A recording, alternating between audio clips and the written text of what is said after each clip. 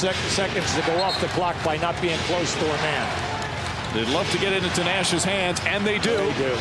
Ball knocked away, stolen by Parker. There it is. Here comes George to Kobe Bryant. Bryant inside. It's good. It's good. Tie game. 0.7 of a second remaining. The Lakers, no timeouts here now. A 1-point game. Walton can tip it. Bryant with the save. Oh, you're going to get a shot here. Final seconds. Bryant for the win. Bang!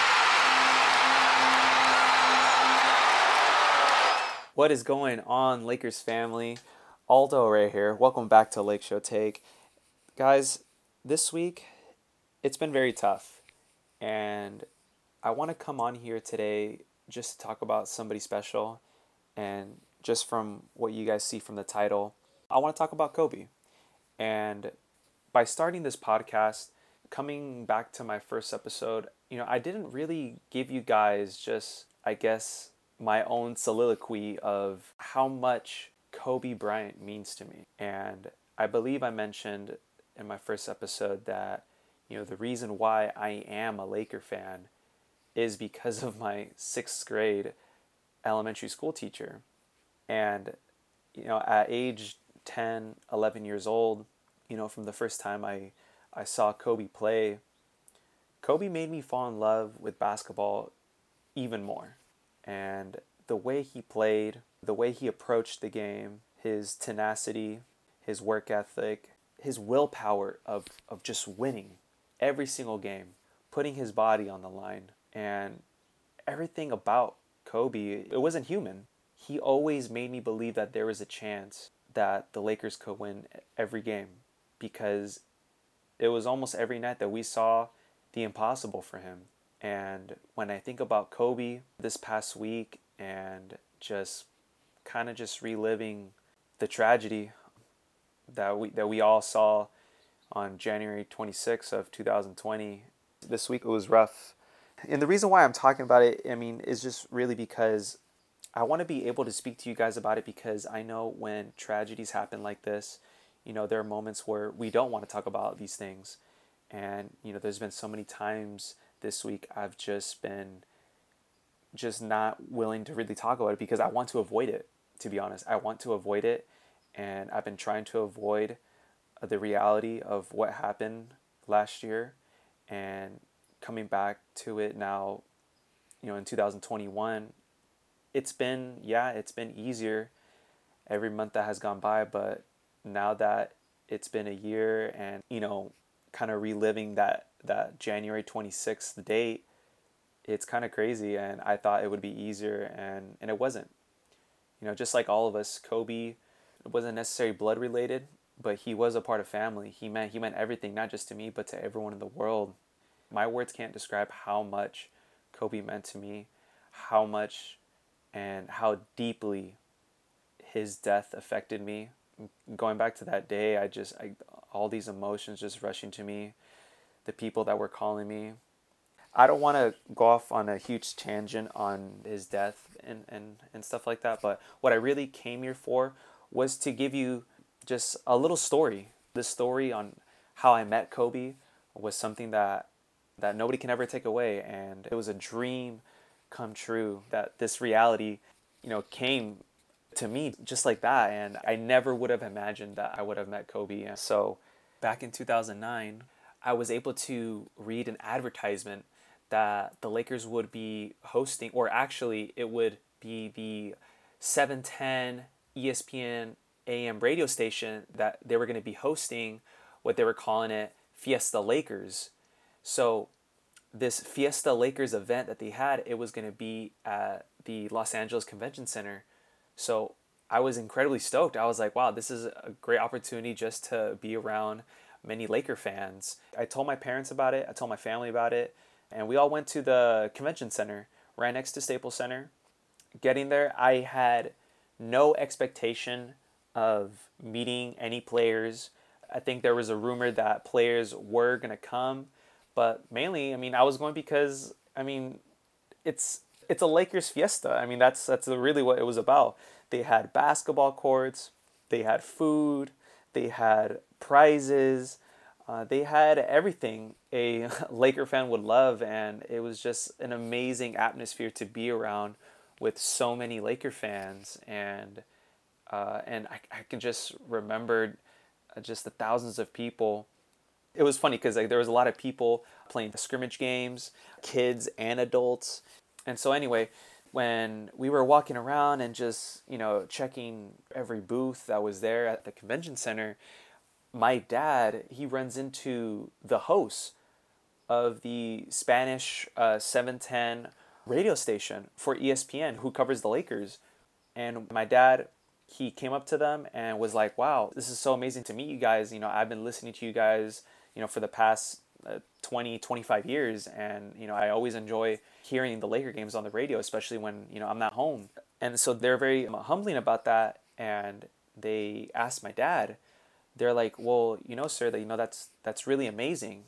They were like, would you want to meet Kobe by any chance? We have Kobe and some of the other players coming in later just to talk to the crowd. So we would just want you to come up and ask Kobe a question and kind of just have like a nice little conversation in front of everybody, in front of the crowd. And my dad was shocked. He was like, wow, that's amazing. And he turns to me and he's like, well, Aldo, like, I would want you to go up. He told the guys, he was like, hey, like, I would love if my son can go up there and ask him a question. They were like, oh, of course, no doubt. And and immediately my heart just starts pumping. Like, I'm getting nervous. Like, I was so happy. I mean, at 11 years old, like, I couldn't imagine meeting Kobe Bryant.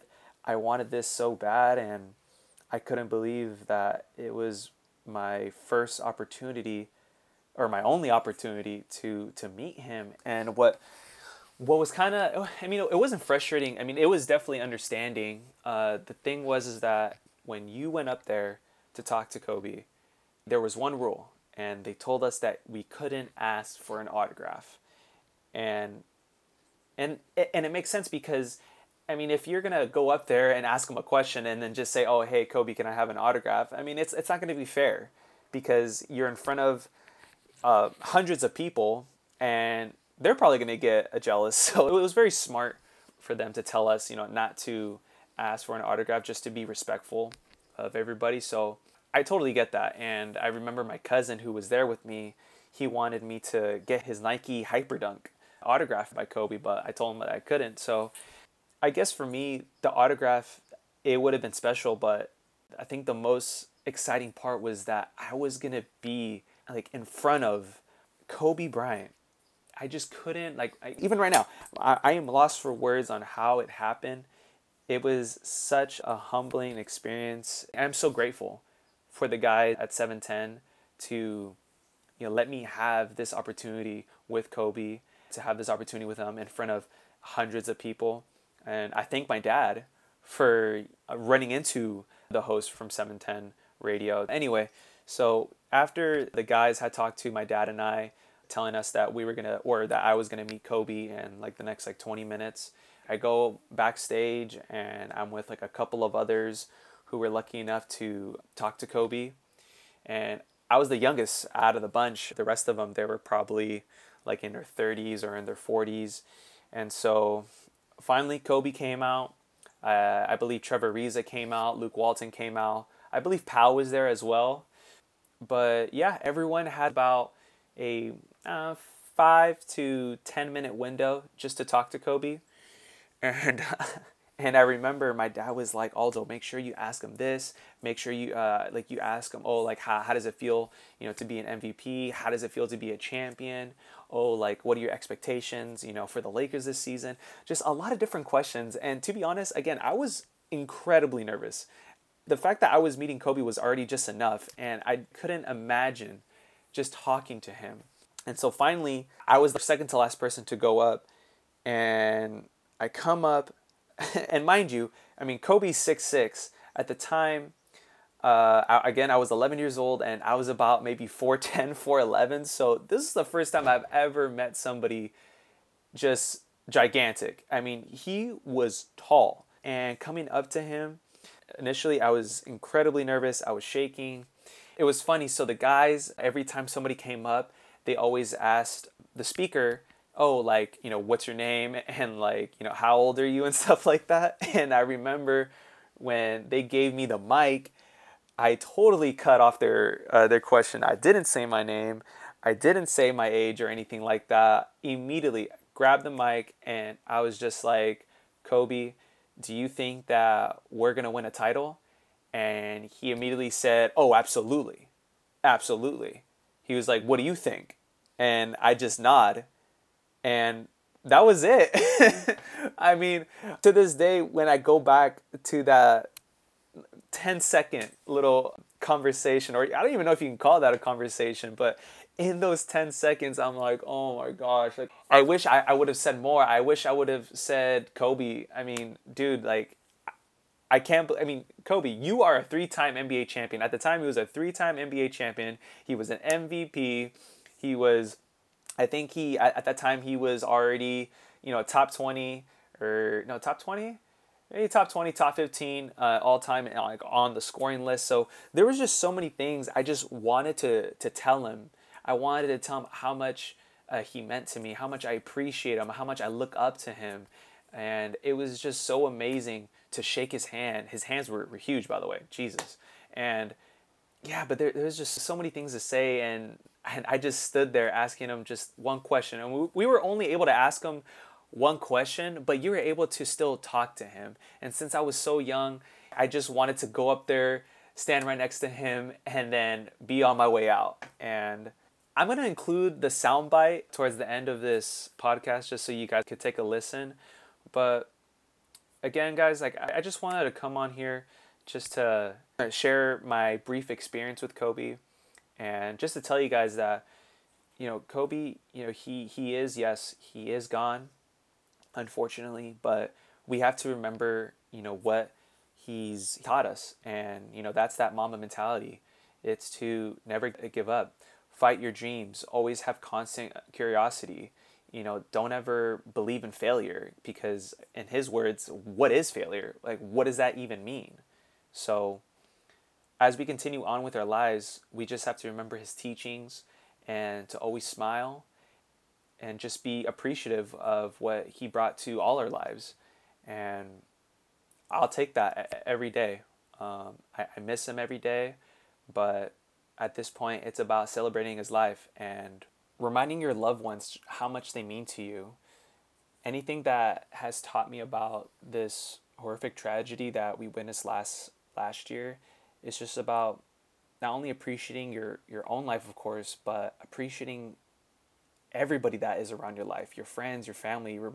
Tell them that you love them, hug them.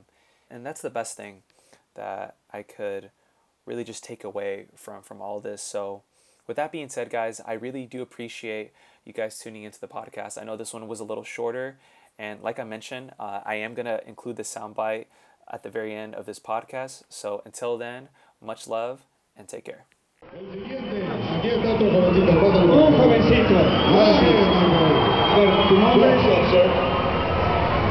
Do you think that we're going to win the title again?